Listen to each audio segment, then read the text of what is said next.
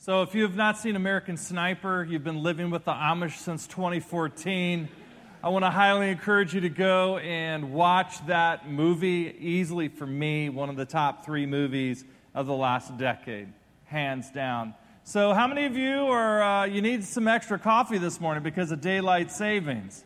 Huh? Can you lean over and can you pinch the person next to you? Would you mind doing that? Just kind of pinch the person next to you. We need to make sure they're ready to go this morning. We're going to talk about I believe, one of the most ignored things among Christians that has the greatest power to transform our lives. So what I'm going to do is I'm going to ask you to get a pen and a piece of paper. Can we do that? If you have an extra pen, normally sometimes you'll ignore me. What will happen if you ignore me? You will go to hell. Thank you very much. So grab a pen and a piece of paper, all right? I'll start once we're ready. We're going to do something that is going to give... let me ask you this. Have you ever talked to someone and you're like, hey, how you doing? And what do they say? Oh, I'm doing fine. And then they say what? How are you doing? And then what do you say? I'm doing fine. That's typically what we do in casual conversation, but no one truly knows the true condition of our souls. And what we're going to do is I'm going to give you a little tool to sort of help flesh that out. On the top of your piece of paper, what I want you to do is I want you to write the word spies, S-P-I-E-S. And down on the bottom left of your paper, what I want you to do is I want you to draw a picture of a fuel gauge, like a gas tank gauge, right? Where E is on the left, F is on the right. Now, underneath spies, what I want you to do is I want you to go ahead and spell out what these 5 letters mean. Spiritual, physical, intellectual, emotional, and social. We all know what those are, and if not, let me just go over this in 2 seconds. Spiritual is how well you're doing in your love for Jesus, overcoming sin, reading the Bible, praying, tithing, all these sorts of things. Physical has to do with how well you're doing with your eating, your exercise, being at your goal weight, managing sleep, stress, those sorts of things. Intellectual is how well you're growing intellectually, reading, studying, growing as a person, that you have grown intellectually in the last 2 years. I'll talk to people, particularly men, and they haven't read a book since high school English class. That in every area, in all 5 of these areas of your life, you need to read 1 book a year in all 5 of those areas. So you're improving spiritually, you're improving physically, you're improving intellectually, emotionally, and then the last one is socially. Emotionally has to do with how well you're doing with dealing with anxiety and depression, ruminating thoughts, loneliness, despair, grief, all of these sorts of things. And then social is how well you're doing in your relationships, your family, and your friends. What I want you to do right now is, if you can bring that fuel gauge back up here, what I want you to do is I want you to put, for every single one of these 5 categories, what I want you to do is I want you to put where the fuel gauge is, okay? So right now for spiritual, where would you put the fuel gauge for you? Is it like all the way to full, 3/4, half, 1/4, or is it on empty? Go ahead right now in your drawing, put that line, and on top of the line put spiritual. So does everybody know where they are spiritually? How about physically? How well are you doing? Where are you going to put the line on there? Go ahead and put that on your drawing. Are you halfway? Are you full? Are you all the way on empty? How are you doing intellectually? Put the line there, and then mark on top of that line intellectual. Emotional. How are you doing emotionally? Are you depressed? Are you anxious?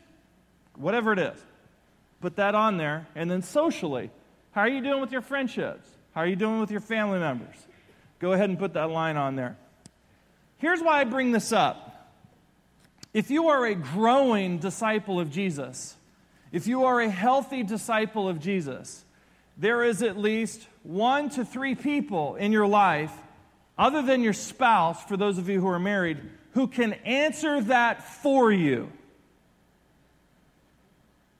That when we become disciples of Jesus and we're called into the family of God, the only way to grow spiritually is that there are other people who can tell us. You can literally take the gauge and say, I want you to fill this out for me, because you know the true condition of my soul. We're obviously looking at American Sniper. We're at this series called At the Movies, and we've been talking about how sometimes it takes a story outside of Scripture to help us be reminded of a truth inside of Scripture. It's the real-life story of Chris Kyle, who joined the Navy SEALs after 9/11 and became who had more confirmed kills than anyone in U.S. military history. The reason we're looking at this is that there is a spiritual truth in this movie that I swear I wish I could get every Christian in the United States to watch this particular scene. Take a look. You know who you are. You know your purpose. Love that conversation between Chris and his dad, his younger brother, that his purpose as a sheepdog is to protect and stand up for the sheep. The Apostle Paul, once he became a follower of Jesus, was commissioned to go and start churches all throughout the Mediterranean world. He started a series of churches in an area called Galatia, which is modern-day Turkey. He started these churches, and then he left to go start other churches, and something funky happened. People who had become disciples of Jesus that came from a Jewish background looked at the people who became disciples of Jesus from a Gentile background, and they started pressuring the Gentile believers into becoming Jews. They went to them after baptism services and said, hey, it's all great that now you're a follower of Jesus, but you need to become a cultural Jew. You need to obey the Sabbath, Friday night to Saturday night. You need to get circumcised, and you need to stop eating things like pork and sweet and sour chicken. Chinese restaurants, really big in ancient Turkey at this time. So it was a major problem. And you can imagine that this is obviously, when they're saying, hey, you have to get circumcised right after baptism to a 38-year-old man, he's thinking, this is the greatest church recruitment strategy ever. I get to get baptized without lidocaine. I love this church, right? So the Apostle Paul hears about this, and he fires off this letter. And he dispenses with the normal pleasantries, and he says this, I am astonished, speaking to the believers in the church who are trying to make everyone cultural Jews. I am astonished that you're so quickly deserting the one who called you to live in the grace of Christ and are turning to a different gospel, which is really no gospel at all. Evidently, some people are throwing you into confusion and are trying to pervert the gospel of Christ. How? By trying to make everybody live as Jews, even though they're believers in Jesus. But even if we or an angel from heaven should preach a gospel other than the one we preach to you, let them be, in Greek it says anathema, let them be accursed. In other words, let them go to hell. Let them be cut off from Christ and go to hell. As we have already said, so now I say again, if anybody is preaching to you a gospel other than what you accepted, let them be under God's curse. Now, the whole letter to Galatians is written to what has become called the Judaizers, people who were trying to make people religiously followers of Jesus, but cultural Jews. And so what the Apostle Paul does through this letter of Galatians is he lays out this beautiful teaching about the freedom that we have in Christ and how we need to follow the Spirit of Christ, which now lives in us, and not the letter of the law, which is in the Old Testament. Now, the reason I'm sharing this with you is at the very end of this letter to Galatians, the Apostle Paul says this, brothers and sisters, if someone is caught in a sin, meaning that they have been seduced into thinking they need to become cultural Jews, they're getting circumcised, they're obeying the Sabbath, they're not eating certain foods. If someone is caught in a sin, you who live by the Spirit should restore that person gently. But watch yourselves, or you also may be tempted. And then he says, carry each other's burdens, and in this way you will fulfill the law of Christ. Paul's solution to addressing this problem and all problems in the church is that we need to become sheepdogs for each other. We need to carry each other's burdens and go after each other when we fall. We have to protect our own, the people who are serving on the right and the left. Listen, the church is the only army in the world that shoots its wounded and leaves its fallen behind to be picked off by the enemy. The fact that people fall prey to false teaching or get mired in a sin or become apathetic and just don't attend anymore ought not shock us. This is called life. What should shock us is there are people that we know who we served with, we attended with, we were in community with. They're not involved anymore, and we're like, they'll be fine. They'll figure it out. There is this parable that everybody misinterprets it. You're going to be surprised when you hear me say this because it's like commonly understood that this is what this verse means, and it's not. It's a parable that Jesus told that went like this. Suppose one of you has 100 sheep and loses one of them. Doesn't he leave the 99 in the open country and go after the lost sheep until he finds it? And when he finds it, he joyfully puts it on his shoulders and goes home. Then he calls his friends and neighbors together and says, "Rejoice with me. I have found my lost sheep." I tell you that in the same way, there will be more rejoicing in heaven over one sinner who repents than over the 99 righteous persons who do not need to repent. Here's my question. Who's the sinner that Jesus is talking about? In the 21st century church, in fact, we sing a song about this, where it talks about leaving the 99 and going after the one. What people commonly assume that this passage is about is what we need to do as followers of Jesus is leave all of our church folk behind, and we need to be willing to go after that one lost person that doesn't know Jesus yet, because the heavens are going to rejoice when that person, right, repents. There are lots of passages in the Bible. The Great Commission, they're everywhere about how we need to reach our friends. We need to take those cards, and for Friend Day in 2 weeks, we need to give them to all of our friends who don't know Jesus yet. This is not one of these passages. This passage does not teach that. What this passage is talking about is there are 100 people that become disciples of Jesus, baptized, they're following him, and then one of them veers off and becomes a sinner, is no longer following Jesus again. What we need to do is we need to go find that one person and bring them back in the fold. When we leave the 99 and go after the one, he's talking about people who used to be followers of Jesus, not non-Christians. This is taught all throughout the Gospels, but we today in the 21st century church completely ignore it. Let me ask you a question.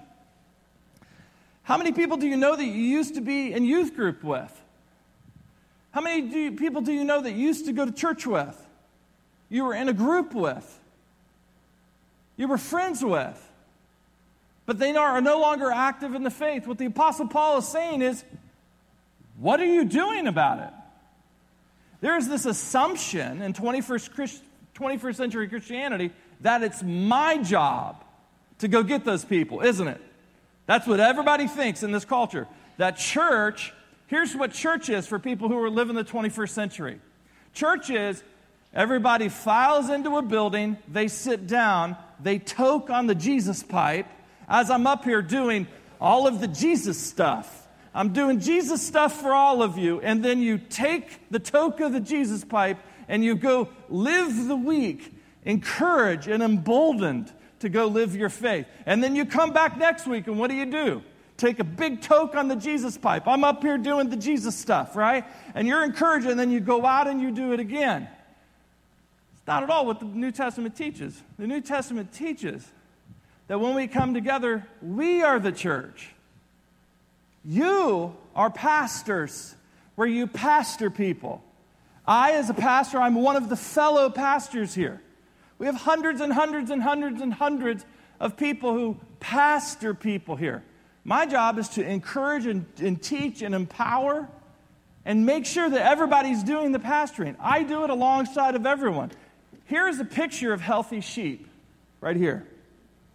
Here's a picture of an unhealthy sheep that has gone astray. The sheep for 5 or 6 years, I think it was, went off on its own, was lost, and then they found it. Could barely see, couldn't get around, couldn't eat. Was getting to the point where it was ready to get eaten by predators. That's what happens when the one leaves.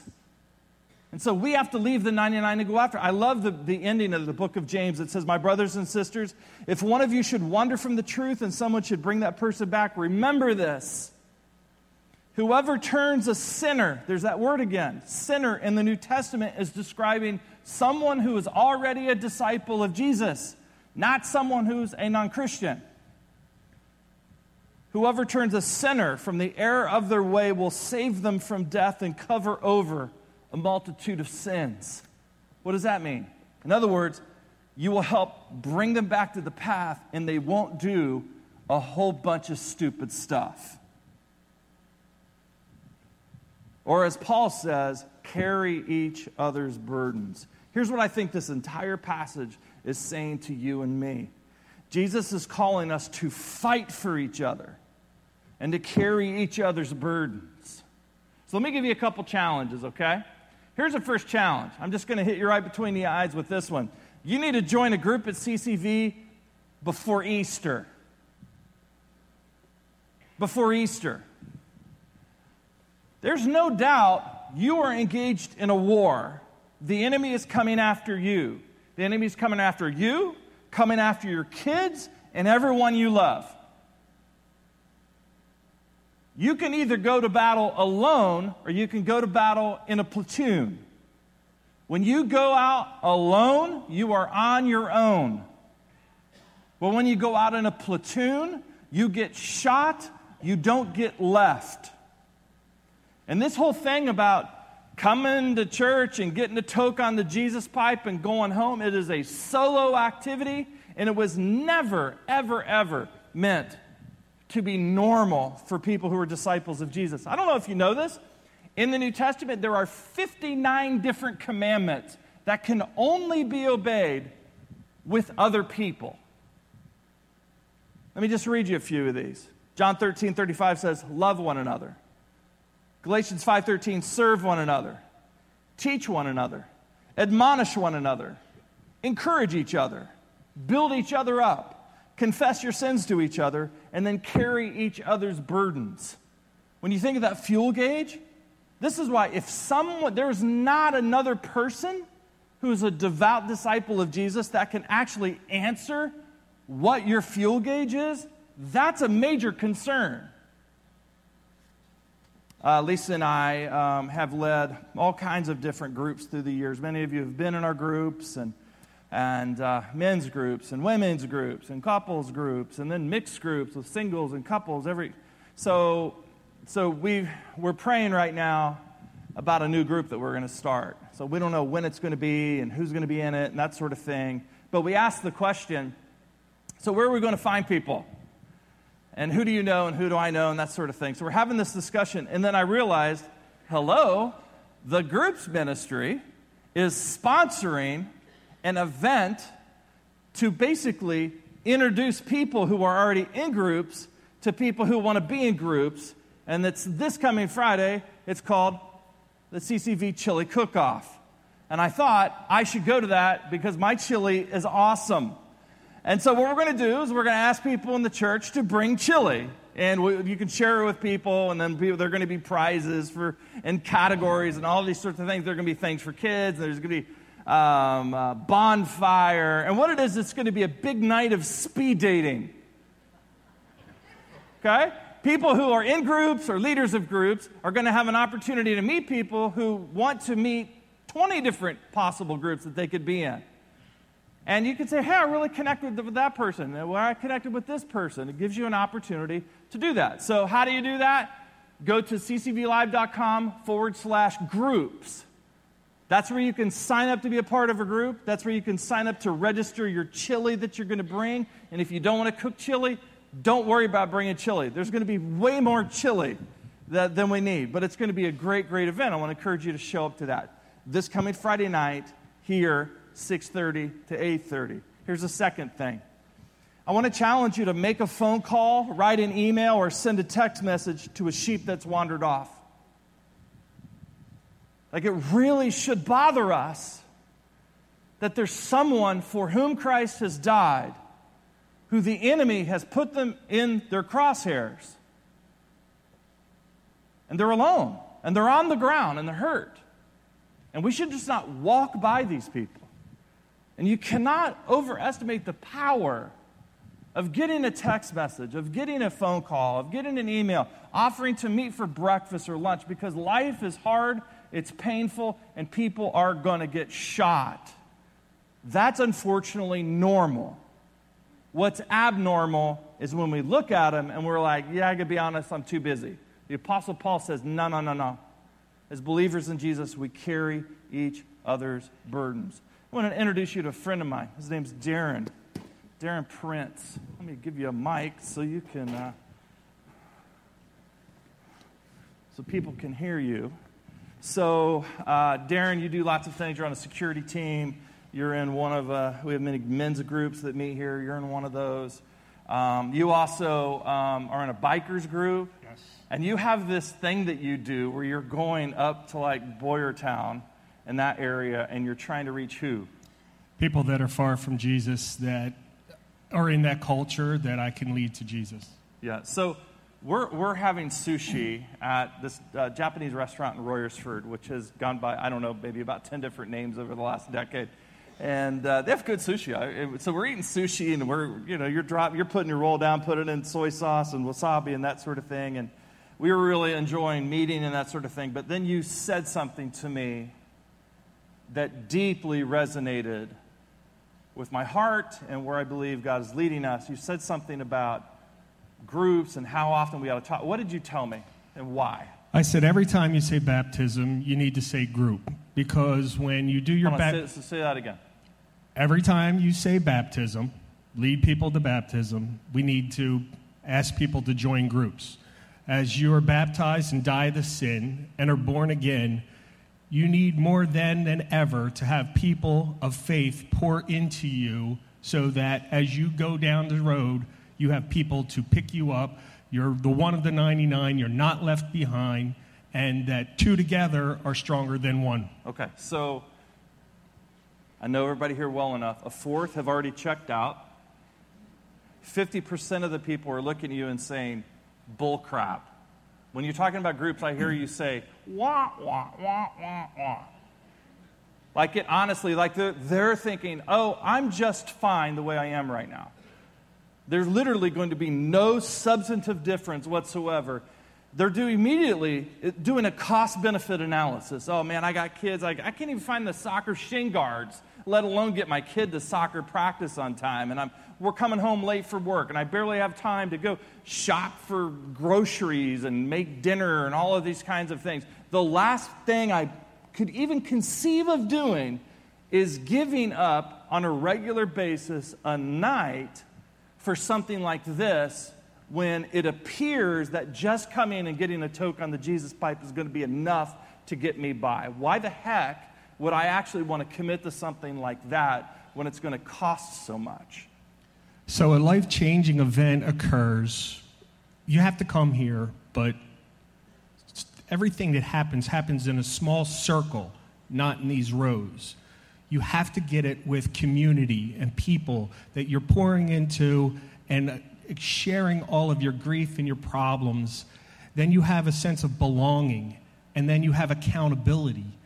And when you walk through the door, and the 6, 8, 10 people you shake hands with, this church comes alive. Your faith grows. Your whole life is changed. Okay, so this obviously wasn't rehearsed. I just asked you to, I texted you, I was like, bro, can you come up? I want to interview. So what I want you to do is I want you to pray for everybody here. So if you're interested in a group, obviously we want you to come on Friday night. You can talk to Darren. He's one of the many great group leaders that we have here. You can go out to Connection Central and get more information. But it's going to take Jesus doing something in someone's heart. Usually it's two things. Jesus doing something in someone's heart, or there's just the overwhelming sense of loss and grief and pain that would drive someone to a group. So we would like to avoid the pain route. We would like for people to follow Jesus' example route. So can you pray for us? Because it's hard. It's a commitment. It's a commitment. But it's a commitment like anything else that brings a positive gain in your life. A commitment to sleeping more, a commitment to eating better, a commitment to working out, whatever it is. This is a commitment, but this is the commitment that makes you better. Not something that adds, it's something that takes away the stress and the pain and stuff. So pray for us. Father, I ask that you help everyone here feel the gentle nudge to take the next step, to join us in community, in small groups. I ask this in your Son, Jesus' name. Amen. Amen. Were you nervous at all? No. All right, you did great. Thank you for doing that. Thanks for listening to Brian Jones Sermons. For more information and to find similar articles on this topic and more, please go to Brian's website at brianjones.com.